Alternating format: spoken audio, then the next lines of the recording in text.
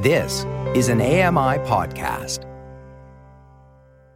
This is an AMI podcast. This is Double Tap Canada from AMI Audio, the place where blind people talk tech. Hello. Welcome to Double Tap Canada. Hi, I'm Stephen Scott. I'm sad this week. I'm sad. Sean Priest is here. Sean, ask me why I'm sad. Why are you so sad, Stephen? I'm not telling you. Stop being so nosy. That's not very vulnerable of you. Tim Schwartz is here as well. Hello, Tim. Hello, Stephen. Hello, Sean. Boy, you're just a bundle of emotions every single week, Stephen. I know. I've got every emotion flying around here. It is ridiculous. Okay, calm down. So, share with us. You're in a safe place. Why are you so sad and vulnerable, Stephen? Yeah, why am I feeling vulnerable this week? No, I'm not feeling vulnerable, but other people want me to be vulnerable this week. That's my point. So what happened was I called my satellite provider here in the UK this week because my satellite box wasn't working properly. There was a fault with it. Clearly there's an issue with it. It just keeps telling me it's not connected to the internet. I reset it to the internet. And then it just says it's not connected again. Now, you might think, and fair point, they did say, maybe it's your internet connection, which is a fair question. Yes. It's a fair point, right? But it wasn't, because everything else in the house works.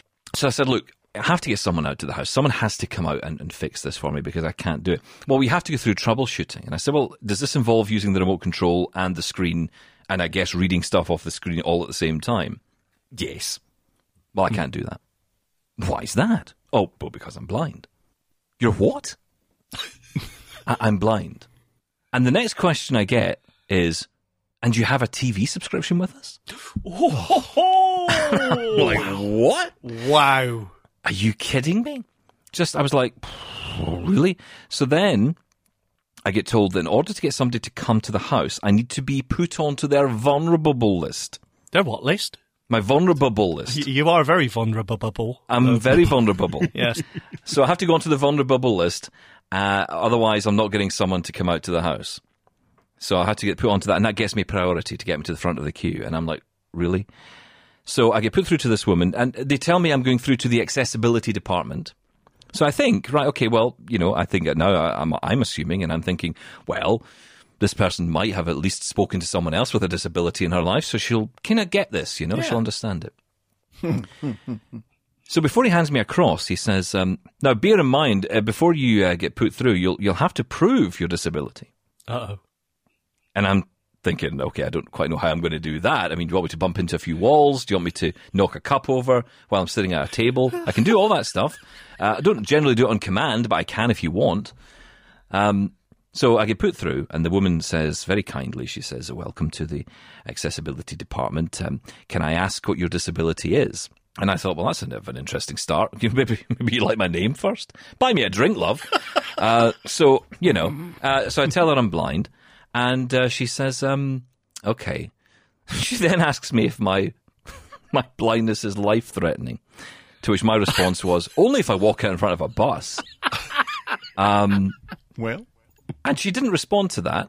It went silent for a couple of minutes, and then eventually she came back and said, how can I help you? And, can I assist you? So she puts me on this vulnerable list and then proceeds to go off the call. She's like, okay, well, thanks for calling. And hang on. I called up to get an engineer out. All I want is somebody to come and look at my box.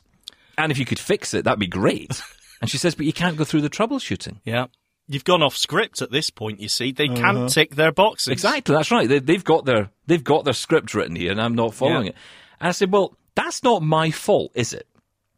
That's your fault, because you've built a box that I can't access. Go on, Stephen. Give it to him. I did it a little bit. And, the end result was that they are going to send someone out, and that's great. But what I had to go through was an hour and a half on a phone being treated like I was a complete idiot, and being questioned as to why I'd even watched television in the first place. Well, why would you watch? Yeah, exactly. I think that's a valid point, Stephen. And what was your answer? Well, actually, he answered it for me. He said, oh, no, I get it. You would listen to the TV. Wow. You know what? I honestly thought we were kind of past this, but obviously we're not. You still run into those moments where, oh, yeah, I forgot. And I know we're not alone, right? I know I'm sure we've all had this at some point, right? And we've all faced it. And there's a lot of people who'll be listening to this saying, yeah, Stephen, look, this happens all the time. But the reason I'm bringing it up is because, well, first of all, it annoyed me. It really annoyed me. And it maybe annoyed me more than it should have done. I think it's just that feeling sometimes, you'll go on a call like that and, we're techie guys, right? So if we go on the phone and we say there's a problem with the box, we know what we're talking about to some degree, right? We know there's a fault with it. We know it's not an issue with the internet. It's an issue with the box, clearly. So I'm expecting some pushback on that because they don't know what I know and they don't probably think I know anything. And that's fine, right? That's okay. I can accept that. But when you start questioning a disability, and, having to ask to prove it, I don't even understand what any of that means. What are you expecting me to do? Show your papers. Knock out some Ray Charles classics. I don't know. Well, I remember there was a government back in the 30s that tried this, and, it didn't fare too well with them. Don't go there. Yeah, but, it's like, come on, really? Is this really where we're at in 2020? It sounded like the people I spoke to, 2 people in that company, and they don't represent the entire company. That's why I'm not naming them, because they don't represent the entire organisation. And I know since that call that that company are actually getting in touch with local blindness organisations to try and improve their customer service. And they did that before I made that call. So that's good. They recognise there's a fault and a problem, not just with my box, but with their entire operation. And that's good. They've recognised that, and that's good. But at the same token, it is so frustrating, isn't it, that we're just treated like this second-class citizen, this, irrelevant. What do they expect that we do? This is one thing I don't understand. What do they think we do as blind people? We just literally sit around waiting for a sighted person to come and say hello? Kind of. Well, but so what are you upset about here, though? Because I agree, the comment of you're blind and you watch TV or whatever it was is ridiculous, right? That would get me angry for one thing. That's what riled me, yeah. Yeah, so I get that. But are you worried about the whole being classed as vulnerable? Because I don't feel vulnerable. I'm not a vulnerable guy. That's the thing. I'm not vulnerable. If you meet me, you'll know I'm built pretty well. I can handle myself. And professionally, I've done all right, thank you very much. So, I'm not a vulnerable guy. And I hate that category that we have to fall into sometimes. A lot of this happened during lockdown as well. To get your shopping, you had to go on the vulnerable list. Yeah. Why? Why am I? The reason I'm not going out to get my shopping is because I can't socially distance in the way that other people can. But does that make me vulnerable? I don't know. Tim, where do you stand on this? Because I often think Americans, and I'm lumping everyone together here a bit, but unfortunately that's against the rules, I guess. But actually, I often find Americans very proactive people. They look forward, never back. And, well, some, maybe some, not all. Thinking of this week, maybe rephrase that slightly. But I think on the whole, very positive outlook on things. And I just think this must not be something that would sit well with you if you were faced with that. Well, of course, me personally, no, this would not sit well with me. I would say a lot of Americans, it's no different than anywhere else, whether it's Canada, America, anywhere else, because we have our fair share of people that are very proactive and would push back on something like this. But unfortunately, there are so many other people that the comment alone and the classification alone may push that vulnerable button that they already have and make them go into their shell even more and say, oh, well, okay, well, never mind. You don't want to help me. And then just hang up the phone and not deal with it or something, whatever. So unfortunately, this can, hinder the idea of being proactive and being able to get help. And I've had similar experiences where, I've called my, cable or satellite TV provider and asked about audio description because it should be in my location where I live. It's one of the top, cities that's supposed to include audio description on television. And I don't get the audio description when I flip the button or flip the switch on TV. And they're like, oh, so you're looking for closed captioning? No.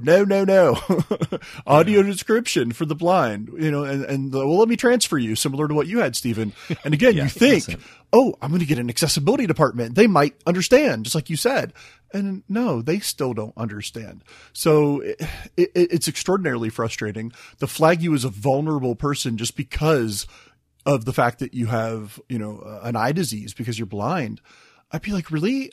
No. Just because I'm blind doesn't mean I'm incapable. Doesn't mean I'm vulnerable.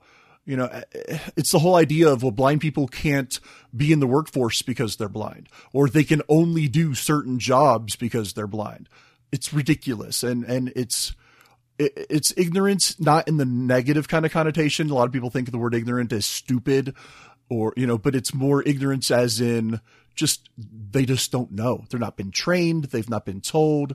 People just don't know. Which you can understand to some degree, right? Not everybody knows everything about every disability. I don't know everything about MS. I don't know everything about, living life in a wheelchair. I admit to that, right? And I say that to a lot of people who get really gung-ho about the whole thing. But at the same token, there's no room in someone's mind that being visually impaired makes you anything other than incapable. And I don't understand that. I don't understand where that comes from. It clearly comes from something historical. Charities in this country, in the UK, certainly are probably guilty most of this, because the idea was pushed by a lot of charities that, you know, blind people were incapable and not capable of doing things. And that's changed a lot, and that's good. But unfortunately, that message has stuck with a lot of people growing up.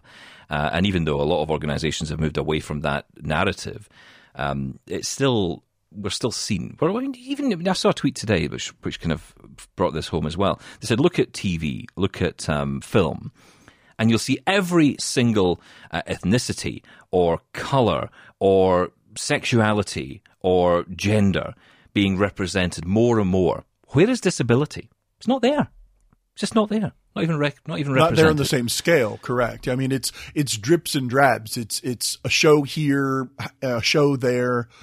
I mean, it's not on the same level. I mean, even people, not just blindness, but people that are deaf, people in wheelchairs, you very rarely ever see that represented in a show. And I mean, there's a show called This Is Us that has a blind person in their most recent season. I've seen shows in the past that have had deaf people prominently, you know, as a main character.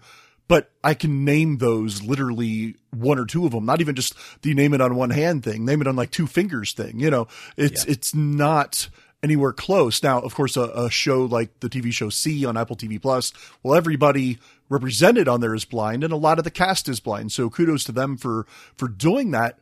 But that's one. That's just one. Yeah. You know, that's right.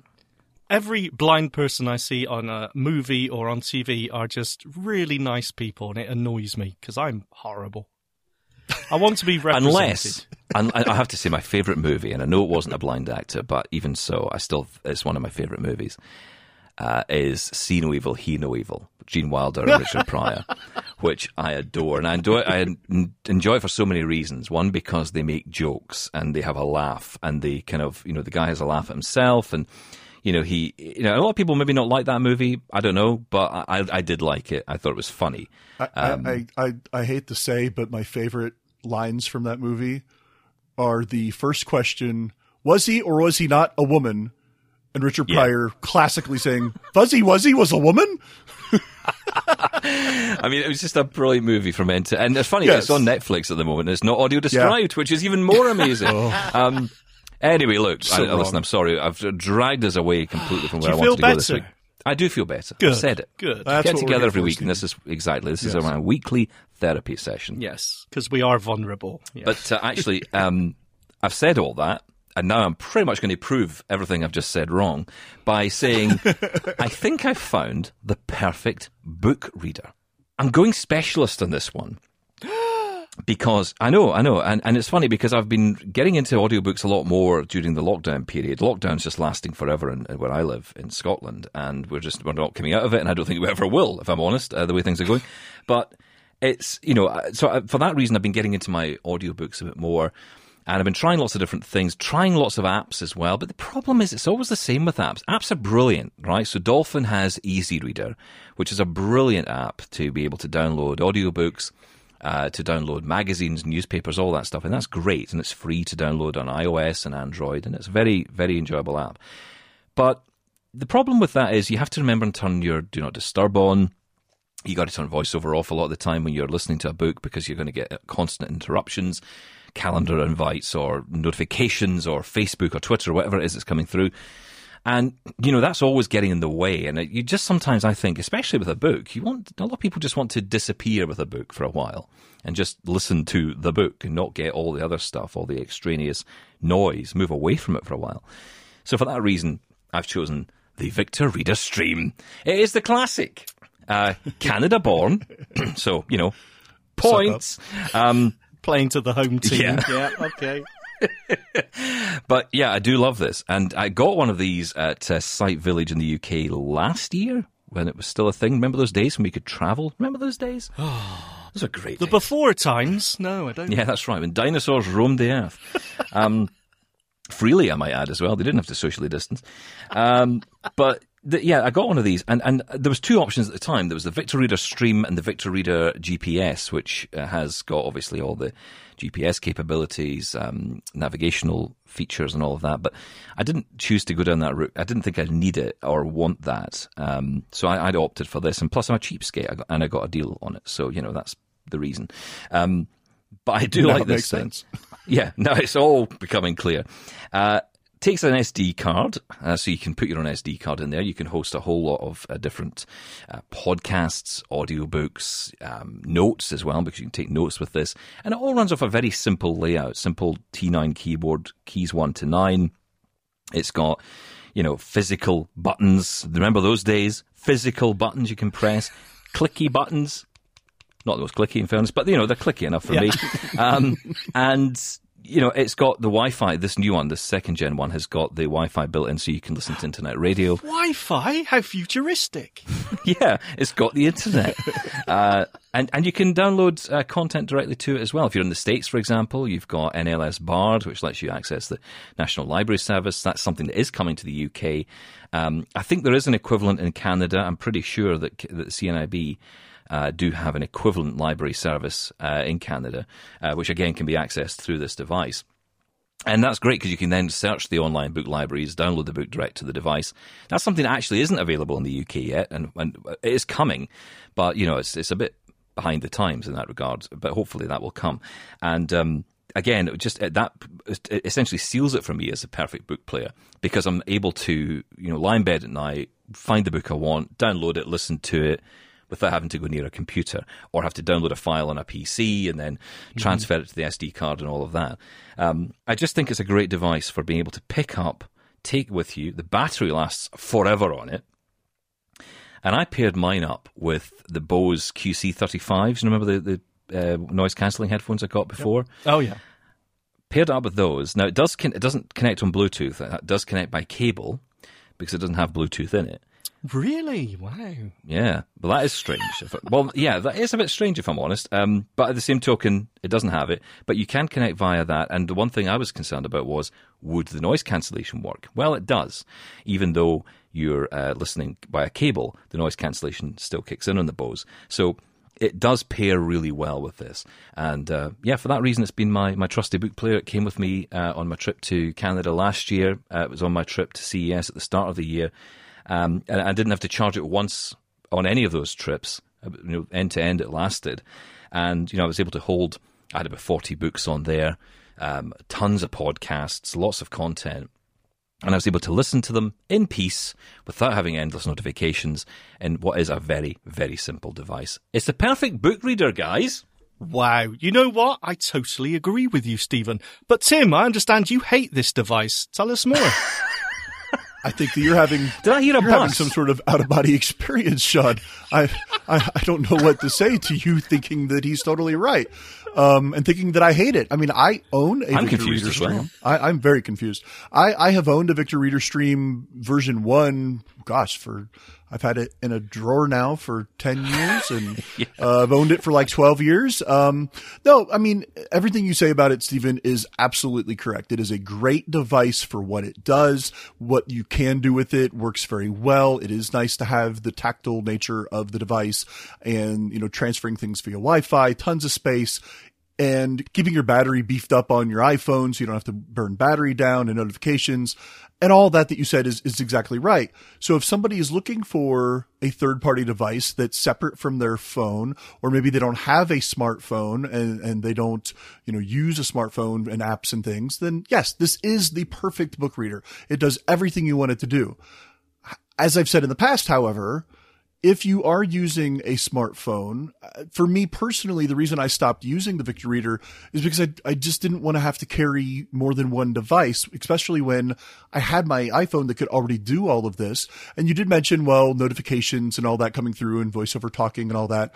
And I know this is going to make you really vulnerable and upset, Stephen, but that's what Siri shortcuts are for. Because don't start this again. I'm not listening to this. No, you can create a shortcut that will turn all that off when you open a certain app, and it'll turn it all off or delay it. Fake news. You could have all that happen automatically in the background and not disturb you while you read a book. Terrible. So it's that's just something to consider. But I do agree that if you are in that market and wanting something separate from a smartphone or don't have a smartphone, yes, this is a great option.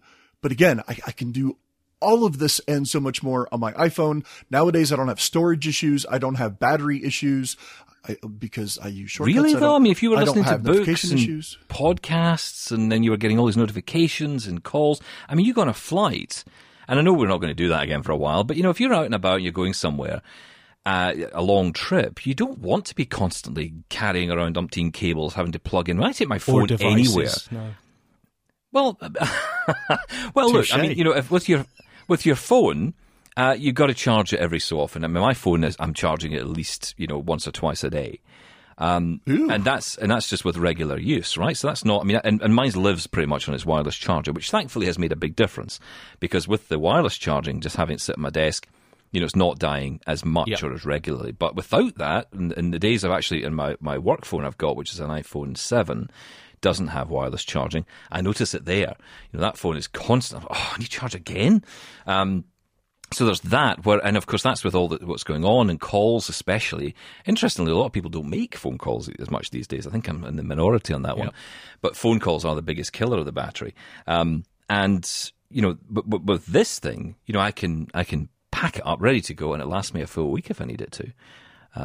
So, and again, I mean, I'm not saying it's an alternative to anything at all. I think the apps are all great, and I still use all those things. But I just feel if I want to sit down on a Sunday and listen to a book, or at night chill out with a book, I know I can listen to this with no interruptions or anything at all. I think it's great for that. Well, so you can do the same thing on a smart speaker. Right, now, stop it. Let's put aside Tim's irrational hatred towards specialised hardware for just a second. What? And I don't think that was irrational hatred. No, it was. And let's... No.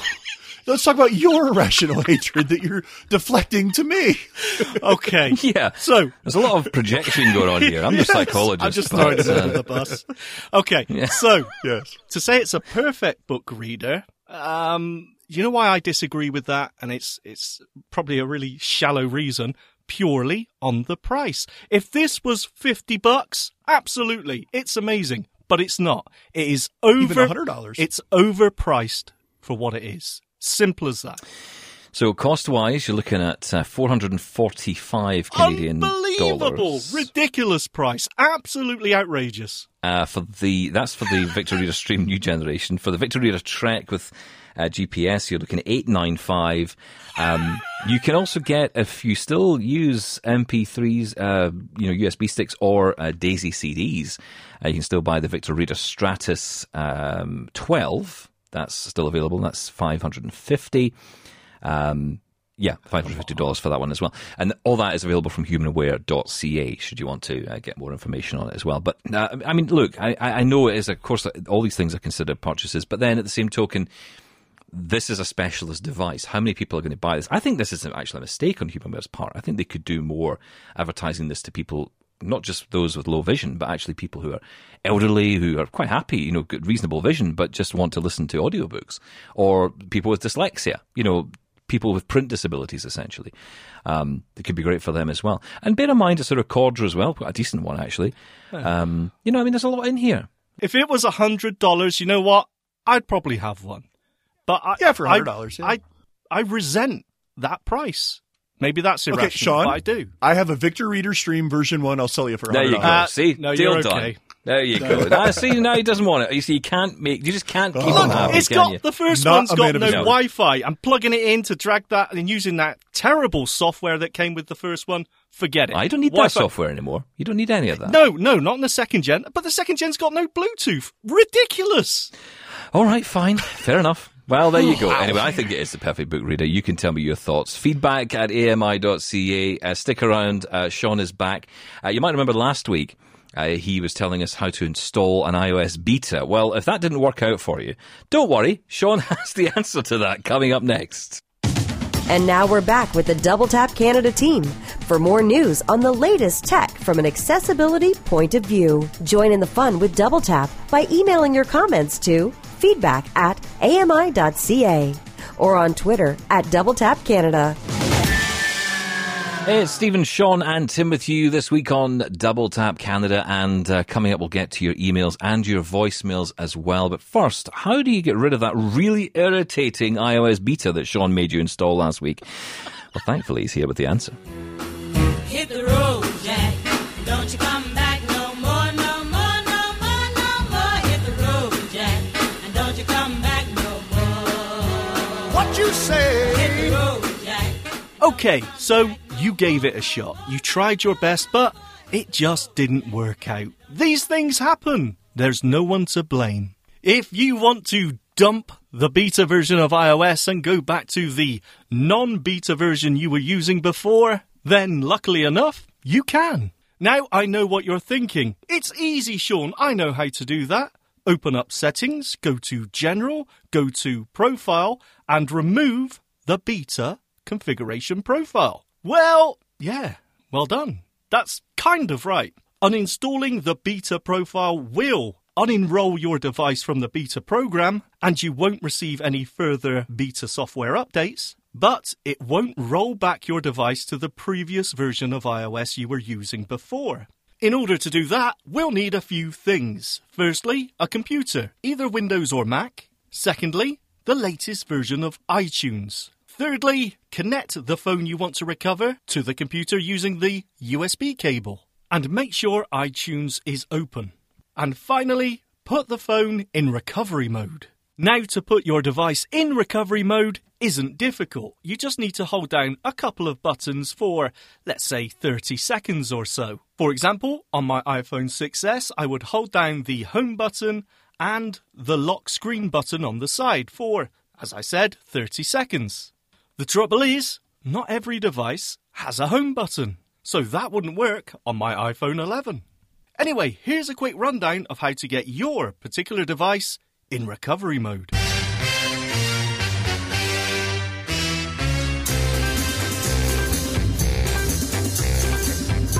If you have the iPhone 8 or later, including the iPhone SE 2020, press and release the volume up button, then press and release the volume down button, then press and hold the side button.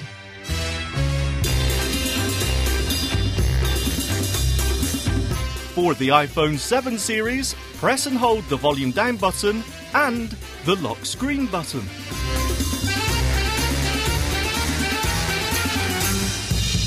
For the iPhone 6 and earlier models, press and hold both the home button and the lock screen button.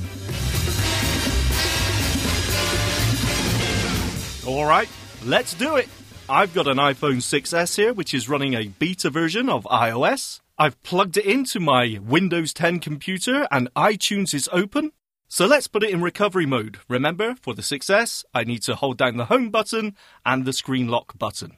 If you've got enough vision to see the screen, you'll notice that the phone will restart, but keep holding those buttons down, don't let go. And eventually, you'll hear this pop up on your computer. iTunes dialog. There is a problem with the iPhone. I found it requires it to be updated or restored. The problem may be fixed by updating your iPhone, which preserves your settings and content. However, if updating doesn't work, it may be necessary to click Restore, which erases all settings and content. If you backed up this iPhone to this computer or iCloud, you'll be prompted to restore the backup onto the iPhone. You will need your iCloud password if Find My iPhone has been enabled. Update button Alt+U. Restore button Alt+R. In this case, we want to restore the iPhone, so hit enter on Restore. iTunes dialog. Are you sure you want to restore the iPhone to its factory settings? All your media and other data will be erased. In the newest version of the iPhone, software will be installed. iTunes will verify the restore with Apple. After this process is complete, you will have the option to restore your contacts, calendars, messages and other settings. Restore and update button Alt+R. The important thing in this pop-up, other than making sure you're sure, is that it says it is going to download the latest version of iOS, and that means the non-beta version.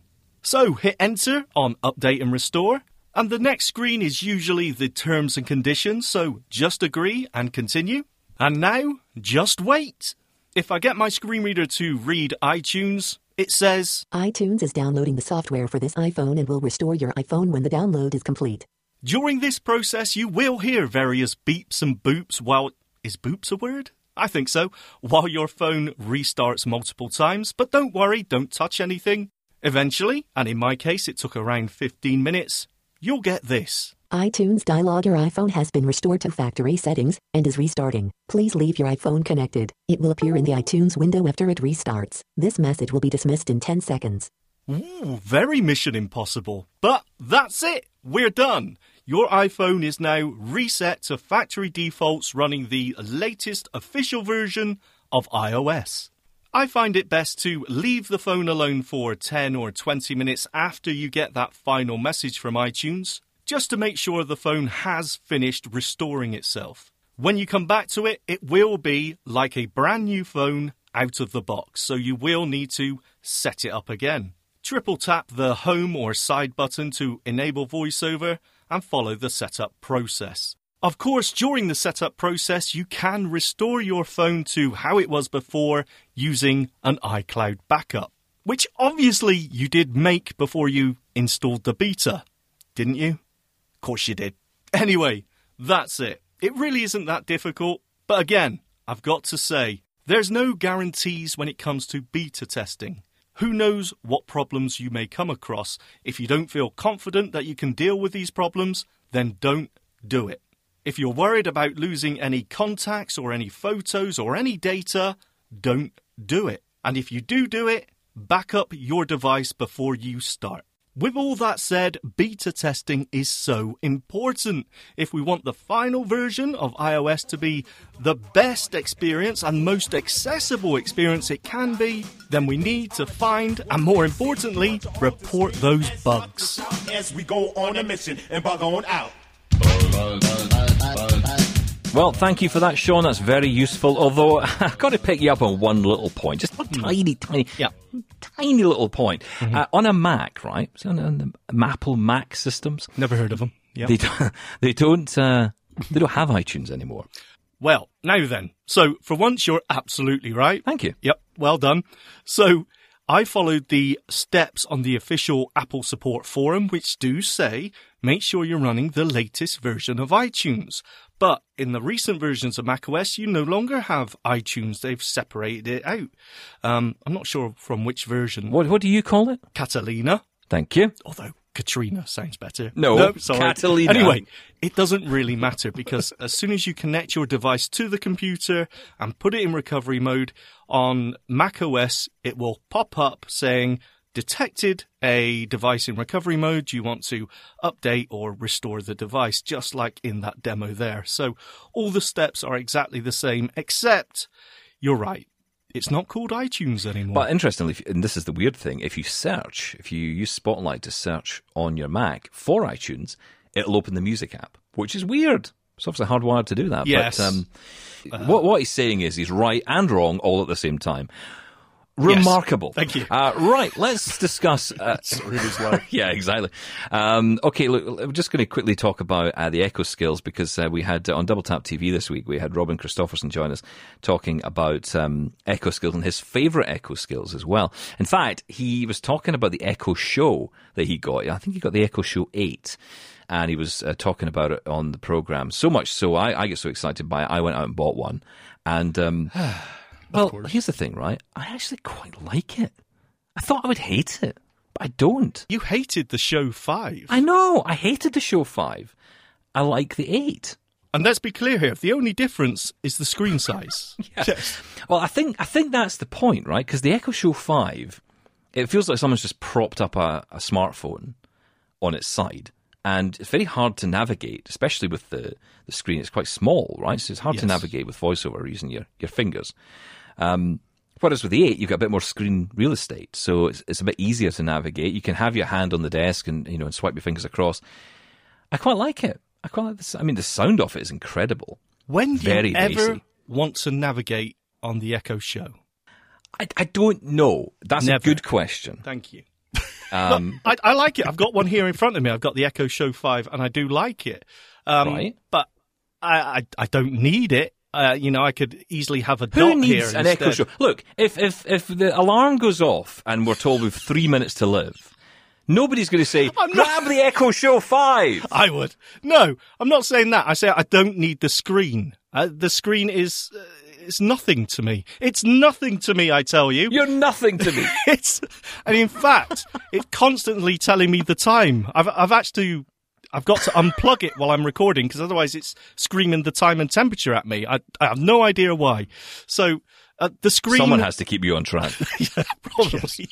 The screen aspect of it is pointless for me. That's all I'm saying. It's a smart speaker and it should stay audio only. Thank you. Okay, fine. Okay, whatever. Well, look, the key thing is we were discussing skills on the TV show, and I just thought I'd throw it open to you guys. What skills you're using, what you like, what you don't like about it. I mean, obviously there are a lot of skills out there, thousands of them, but it's trying to find good ones. And that's the ones that we use every day. I mean, I use the basic stuff like the weather and the time and all that. The only one I've started using most recently that I really like, and it's only really it might be available around the world because I know that it is available around the world in various ways, but BBC News out of the UK have got a skill, and I'm really excited by this because what they've done is they've taken the news and they've made it interactive.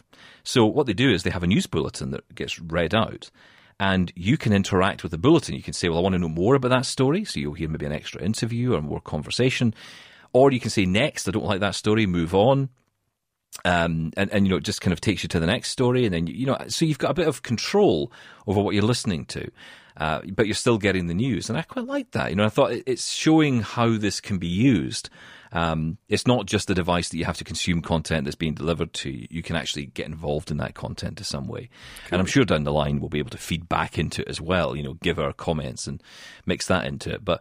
I think it's an interesting idea. That one I've been playing with a lot. But other than that, like I say, it's the weather, it's the time, it's the the skills you connect with smart devices. I've got a lot of smart plugs around the house and smart lights, and all of those are controlled by this. And it almost becomes second nature. You kind of forget what you've connected to it and how connected it actually is into my world. I mean, if I was to get rid of my Amazon Echoes tomorrow, I don't know what I would do. I'd be lost. Wow. I wouldn't know how to turn anything on. Everything's controlled by it. Perhaps we should go back and just explain what skills are a little bit. Maybe we're jumping ahead. I don't know. I think most people have got a handle on that. Oh, okay, sorry. If they've ever listened Well, to this I'm gonna show, explain they anyway. have to. But go ahead, Sean. So I like to think of skills as almost apps. If you think of apps on your smartphone, it's almost the same thing. Now it's time for patronising with Sean Priest. They add extra functionality onto the basic features of your smart speaker. Thanks for And explaining it, Sean. Google Home, or the Google smart speakers, shut up. Google smart speakers have their own version, which they call Actions, but they're far Terrible. less... No, they're fine, but they're not as easy to browse as they are on the Amazon smart speakers. So, yeah. But when it comes to my favorite skills, okay, let me just say this before I get there. I think I am using less and less skills because as the smart speakers mature, we get more and more features built in, or with every software upgrade to your Echo or your Google Nest or whatever, you'll find that more and more features are available to you. So I do find I'm using less and less skills. But with that said, as you said, Stephen, the third-party smart devices skills are great. I've got one for the Samsung TV. You can turn the TV on or off, change channel, turn the volume up. But in theory, mine actually doesn't work. As soon as you turn it off, it disappears. But that's not the point. There's others. There's Casa. There's the Nest for the thermostat. There are so many out there. And it's just great. But for my personal favourites, I've got two. I used to love doing crosswords. I loved crosswords, but obviously couldn't do that anymore. So Puzzler is a great skill. Boring. No, says the man who loved the BBC News skill. Be quiet. Audible crosswords are great on smart speakers, and Puzzler in particular is a fantastic one. So check that one out. I also love beat the intro. You know, where it plays a little bit of a song and you've got to name the artist and the title. Great. Sorry, I was drifting off there. Tim. Oh, jeez. Wow. Anything to add? Have you? It's a hard crowd. It's a tough crowd today. Anything I add is going to be better than all this, I'm sure. No. No, actually. Right, well, lay down your gauntlet, good man. Yeah, well, don't get too excited, Stephen. Because honestly, I mean, I feel the same way with the Echo. I don't know how we ever survived without it, similar to my smartphone. I don't know how I ever survived at all, especially as a blind person without my smartphone. But with the Echo, yes, I mean, a lot of what I use it for, honestly, is asking general questions about the weather, who starred in this movie, is this celebrity still alive? Oh, I use that one all the time. Yeah. It's like, are they dead? I don't know. And my wife and I will be having a conversation and be like, I don't know. And just ask the lady, hey, is this person still alive? And she will let you know. So a lot of basic, things like that, asking it how to spell something. My daughter has some skills that she uses for math games and tennis that you can use with the Echo buttons. Things like that are fun. But I use it a lot for all kinds of different things. Games. There's a lot of RPGs, role-playing games on there. They can get monotonous because it takes a while before you have to answer the next question. Sorry, Tim, that wasn't a crossword you were talking about. Yeah, well, but the sound effects, the acting, the voice acting and things is really, really good. The stories are really good. The only trick is that you have to wait to answer the daggone question. But then the other things that I like to use are more productivity type apps like Gmail, where I can check my mail and have it read out to me. There's a really good skill for Twitter called Twitter Reader, where you can actually have your timeline and lists and things like that read to you as well. And I want that one. Yeah, for the basic nature of, like you said, Sean, and we've said in the past, the accidental accessibility of a smart speaker, just having my mail or my tweets or even notes. I take notes on there all the time. You can use Evernote or other notes apps on there, and they will pair or partner with an app on your smartphone or your computer. And so you can have your notes accessible to you anywhere and just dictate them or have them read back to you. So productivity wise, I use it quite a bit as well. Can I just jump back in? Sorry, Stephen, but I want to say the most fantastic thing that I use my speaker for, apart from accessible radio and whatever, is the drop-in feature. No, drop-in feature is absolutely amazing. If you got these around your house, using them as an intercom or to announce that dinner is ready or whatever, and even you can drop in on, say, a relative's house, miles away in another country, you can just drop in if they allow that. I was going to say if they allow amazing, that. Yes, but it's an amazing feature. But if you have a parent or a grandparent or some elderly person in your life or anybody, that's disabled that you're concerned about, vulnerable, whatever they're vulnerable, properly vulnerable. Yeah. If you have a Stephen in your life that you're concerned about, actually it works really well. My grandma, before she moved in with my parents here recently, we got her Echoes for every room and had drop-in turned on so that we could check on her, make sure she was okay. If we tried calling her on the phone and couldn't get her, we drop in just to make sure she's all right. And that, I mean, by itself, just to get even an Echo Dot when they're on sale for, $25, $30 or whatever. Amazing. That's worth the purchase, I think, by itself, if you have somebody like that in your life that you're concerned about. I often think to myself, why would you not want one? I mean, I know people get upset about privacy and all that, but at the same token, if you're not caring about the privacy side of it, if you think, well, okay, whatever about that, why wouldn't you have one of these things? I mean, they're just so good. And the price point, like we were talking earlier about the Victor Reader Stream, that's a very considered purchase. It's a very specialist purchase. This thing can do all of that and a lot more. And, look at the price difference. It's incredible. Yeah, I read Audible books on my Echoes all the time. So this is the perfect book reader then, Stephen? No, it's terrible. Yes, it is. Would you like to reconsider? No. Well, look, Double Tap TV's on every Tuesday, 8:30 p.m. Eastern. And on the next episode, we'll be talking about the WeWalk Smart Cane. I'll be talking to the founders of the WeWalk Smart Cane to learn more about it and where it's going. Some interesting new developments coming. You can only hear about them on Double Tap TV, Tuesday, 8:30 p.m. Eastern. Right, let's get to your comments, because there have been lots and lots of comments from last week's show. Mainly, I guess, hate towards Sean, probably. I don't know, usual. That's usually how it goes. There is, actually. Let's get to one of our comments then. I think this is Bilal who left a voicemail for us. Hello, Stephen, Scott, Sean Priest Tim Schwartz. It's Bilal Mazid again. I just wanted to let you know I got my brand new AirPods last week. And the only problem I'm having is very nice, good sound quality, excellent. But the problem is there's no bass.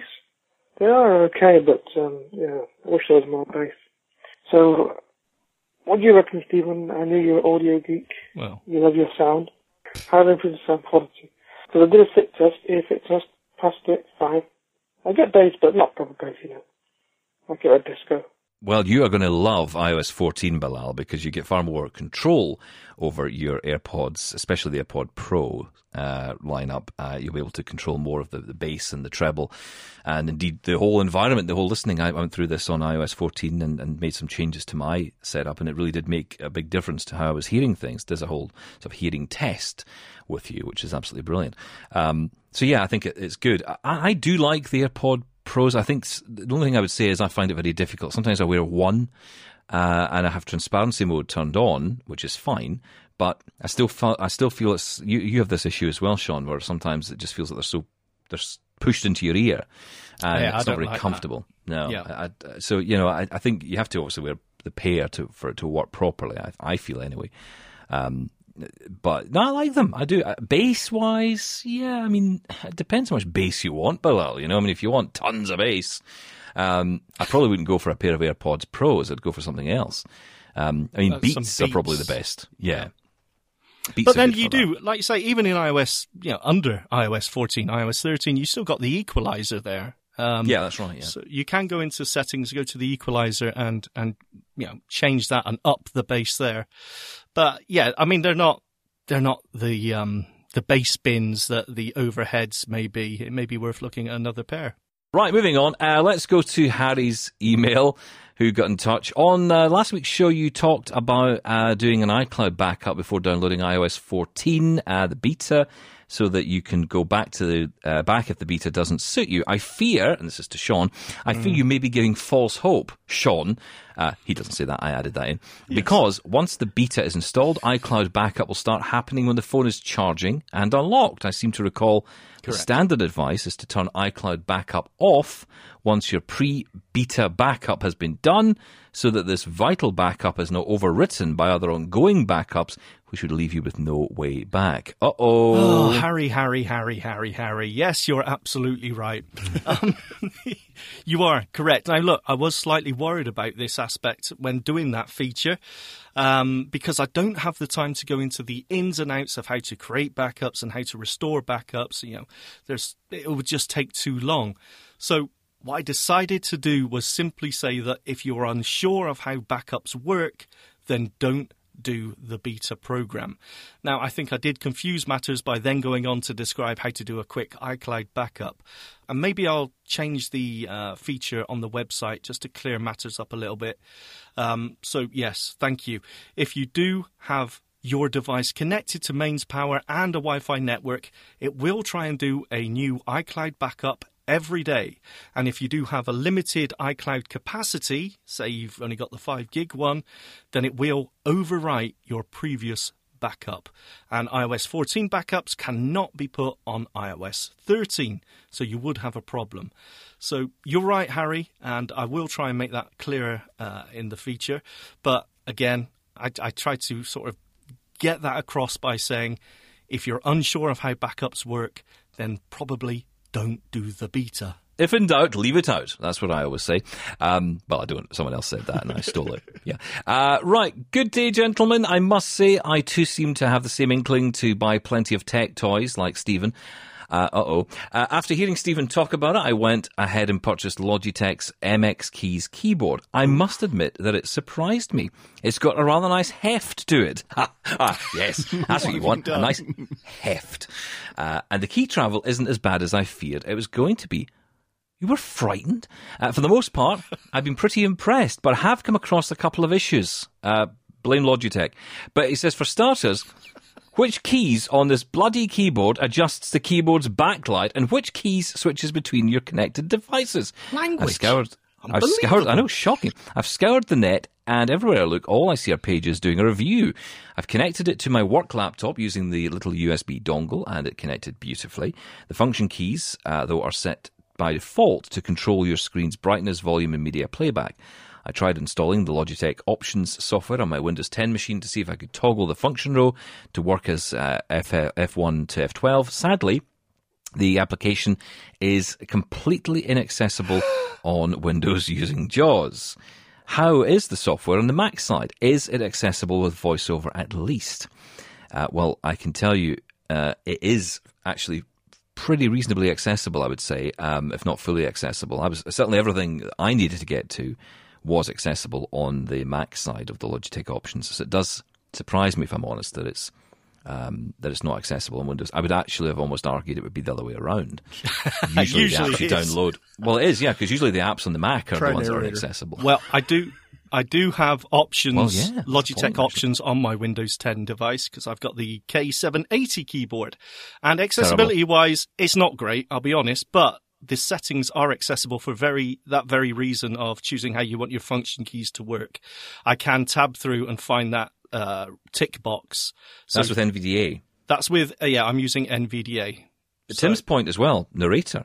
That might be another way to just try do it. everything and see what works. But it's not a great experience, I'll be honest. Just keep installing screen readers until it works. Well, and I could not find a user guide for this either. I searched all over and there isn't one. There isn't one for this keyboard, just a quick start guide, which is strange. I did read in various forums that using the function key and the left or right cursor keys will change the backlight modes, but that's not necessarily going to work on the MX Keys keyboard versions, but it's maybe worth a try.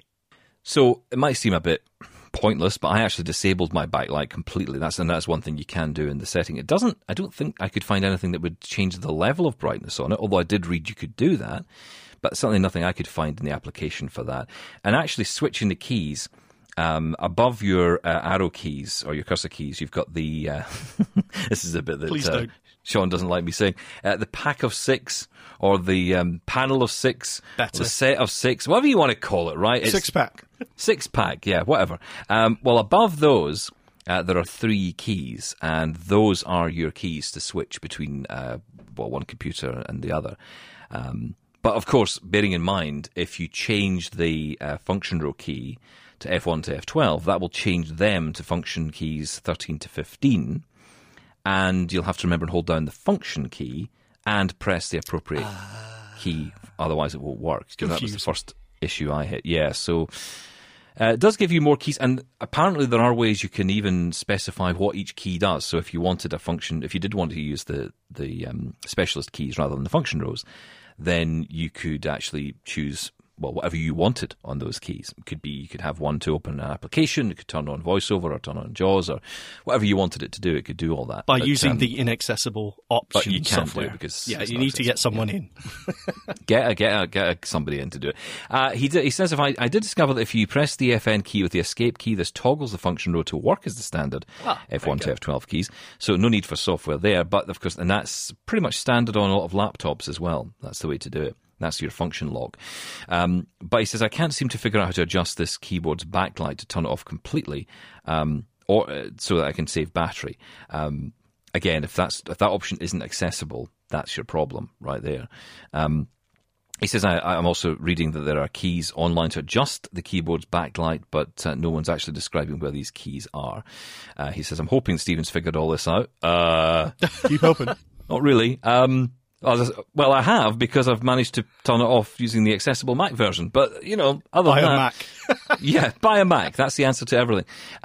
So... yeah. Okay, so there's that. But he says, anyway, I'm left saying, help me, Stephen Wan Kenobi, you're my only hope. So long and thanks for all the fish, says Daniel Gervais from Canada. Wow. Very nerdy. Well done, Daniel. Two great references there that Stephen doesn't get because he's never seen any of those movies or read those books. I don't know what anybody's talking about. Graham Langford got in touch as well. He's got a calendar app recommendation for us. He says, I recommend Pocket Life as a great calendar app. You can get a trial version on the Apple Store. It uses VoiceOver with very little problems. There is the odd minor VoiceOver glitch here and there, which he says I have notified them about. It is a paid app. in that you have to pay $6.99 Canadian. That will give you 2 years of use of the calendar. Wow. And then each year after that, it's $3.99 Canadian, so as to keep up development, I guess. He says, I've been using Fantastical up until the latest version, but was unhappy with the changes they made. This app, though, is very good, very versatile. And as he says, there is a trial version with the option to purchase from the in-app purchase. Trust this helps. Graham Langford in Toronto in Canada. So, yeah, there you go. I did download it. I did try it. I've been looking for a better calendar app. And so far, so good. I do like it. Oh, well done, Graham. Something Stephen likes. That's unusual. Yeah, that's different. No, I'll have to take a look at this. I mean, Fantastical is, well, fantastic. It is a good, accessible app. I'll have to give this a try. As an update to what I had said about Microsoft Edge a couple weeks ago, it actually has a built-in calendar option, and I've been trying that out since we've had this calendar conversation, and it's actually not bad either. So if you do, actually, I'm sorry, I said Edge, Outlook, Microsoft Outlook, please don't. Oh, yes. Yeah. I meant Outlook. In the Microsoft Outlook app, it has a built-in calendar, and it works really, really nicely. Cool. I'll give it a try. We're out of time, but thank you so much, guys, as always. It's been a lot of fun. We'll be back again next week doing it all again. Tim, as always, thank you to you. lifeafterblindness.com is where people can find out more about you, please. what you are, and what you do. What is he? What is Such a Tim deep Schwartz? question. Yes, Well, find out there. there. Sean Priest, the owner of many things, but no other podcasts. So, that's that. Thanks a lot, guys. Catch you again next week for another Double Tap Canada. Bye. Bye-bye. Bye-bye. Don't forget to tune in to Double Tap TV every Tuesday at 8:30 p.m. Eastern on AMI TV. For more technology talk with Mark Aflalo and Stephen Scott. This was an AMI podcast. For more accessible media, visit ami.ca. Hi, I'm Red Sail, inviting you to download the latest episode of My Life in Books, where internationally acclaimed authors discuss their lives, their work, and 3 books that have resonated with them. That's My Life in Books, available wherever you get your AMI podcasts.